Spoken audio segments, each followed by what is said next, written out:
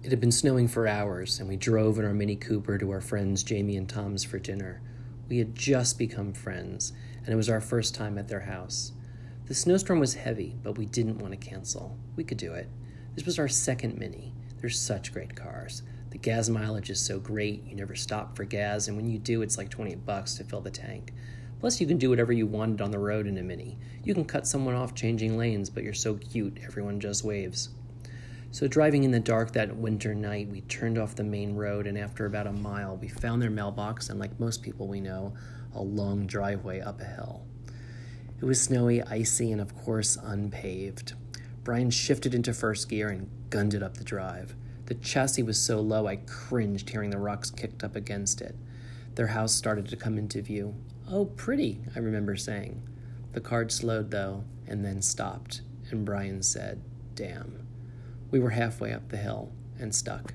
Brian gave it more gas, but instead of moving forward, we watched as the car in slow motion slowly turned 90 degrees to the left. We again stopped, now perpendicular to the driveway.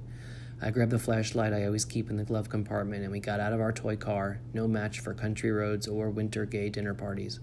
Our new friends came out of the house to help stage a rescue. We didn't have wood slats to use for traction, but I suppose we could use the back issues of Vanity Fair in the trunk. I looked at Brian. He glared at the car. The next week, we leased a Volvo station wagon.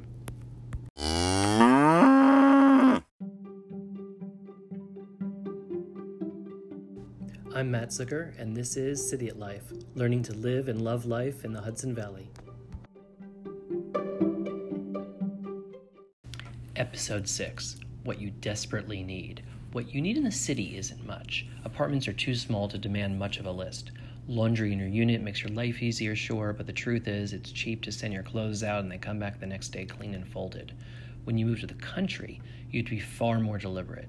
Yes, Amazon delivers, but you're dealing with a house, sometimes acres of property, a blanket of darkness at night, and popping sounds that are either a faulty car engine or someone hunting. Take out a piece of paper or fire up your Evernote. This is the big list of what you need.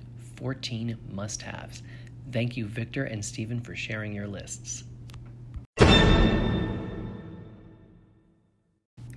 Number 1, you need a generator. I mentioned this in episode 2, and I know this is a very expensive investment. Our Generac was about $7,000, plus we had to upgrade our electricity to 220 watts. But hear me out. Country power is flaky. There are outages, even brief ones, at least once a month. Our area fixes stuff fast, which is a relief, but I see a slew of reasons that make it pay off with what's at stake.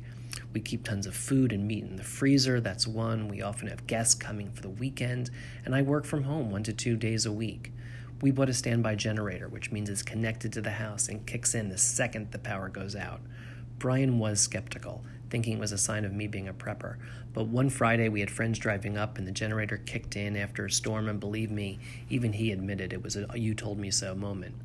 Now the downside of a generator is that it's noisy and smelly. We don't have enough land to keep it far away from the house, which maybe you can do.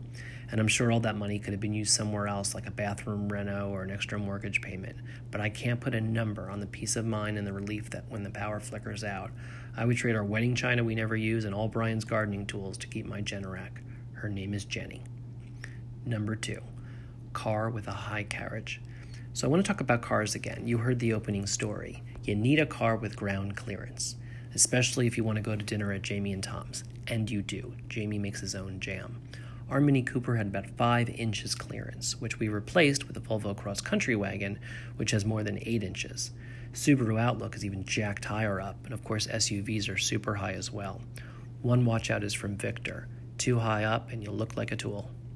Number 3, broadband. In the city we have Fios, but in the country there aren't a lot of choices yet. My in-laws have satellites, which seems to work for them, but I think the dishes are ugly. We don't watch sports except the World Cup, and for some reason satellite makes me think of Jodie Foster in that movie In Space. We had heard terrible stories about cable, so our first year we delayed and did DSL, which was cheap and retro.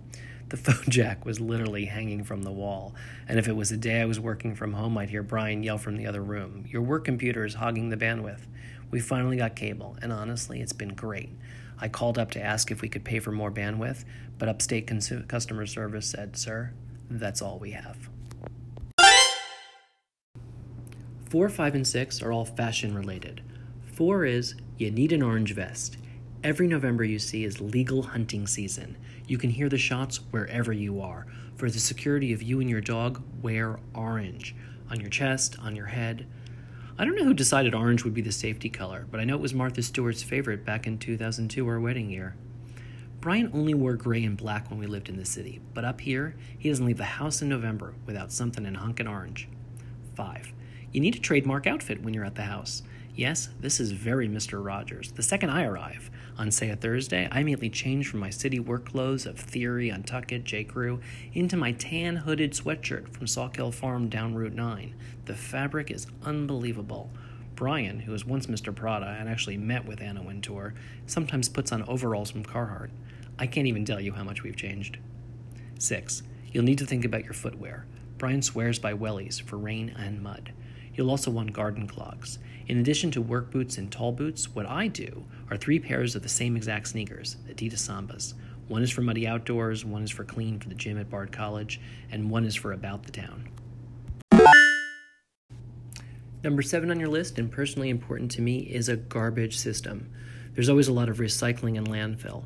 We are constantly shuttling wine bottles, Brian's Fresca cans, and Amazon boxes to our one recycling can in the garage. And pickup is only once a week. Some of you have to drive to the dump. The only nice dump I've ever been to is in East Hampton. We pay for garbage pickup too, by the way, $35 a month. If you live on the west side of the river like Victor and Steph in Woodstock, you also need bear-proof lids. I'm not kidding. You should see photos of the mess since they don't have them yet.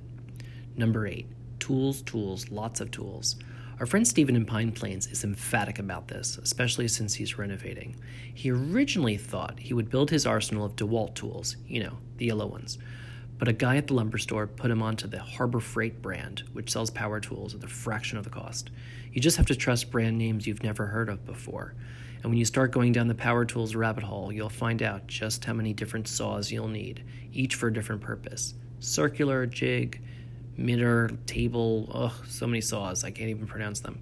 Another tool is from Victor. Buy a boot jack. $8, he says. The best invention you've never heard of and can't live without. Actually, I don't know what one is, but I just ordered one on Amazon. Another box to recycle. Also from Victor, coyote urine. $50 online. If you have to ask, he says, then you don't have a chipmunk problem. I'm waiting on this one. Number 10, buy a Vermont cart. This is basically an expensive wheelbarrow, but Brian swears by it. It hangs on the side of our garage. We used it to ferry used wood to the back of the property, to take small children up to the orchard for apple picking, as well as a bar cart for garden parties. We also have a red wagon, which could serve the same purpose, but who doesn't want to have a red wagon? Number 11, buy extra heaters. Our house is an 1847 farmhouse, and we get plenty of heat from the potbelly stove in the living room and an oil heat furnace with forced air. But the AVAC system underneath is such a spider that air doesn't flow evenly, so we need to supplement in certain rooms.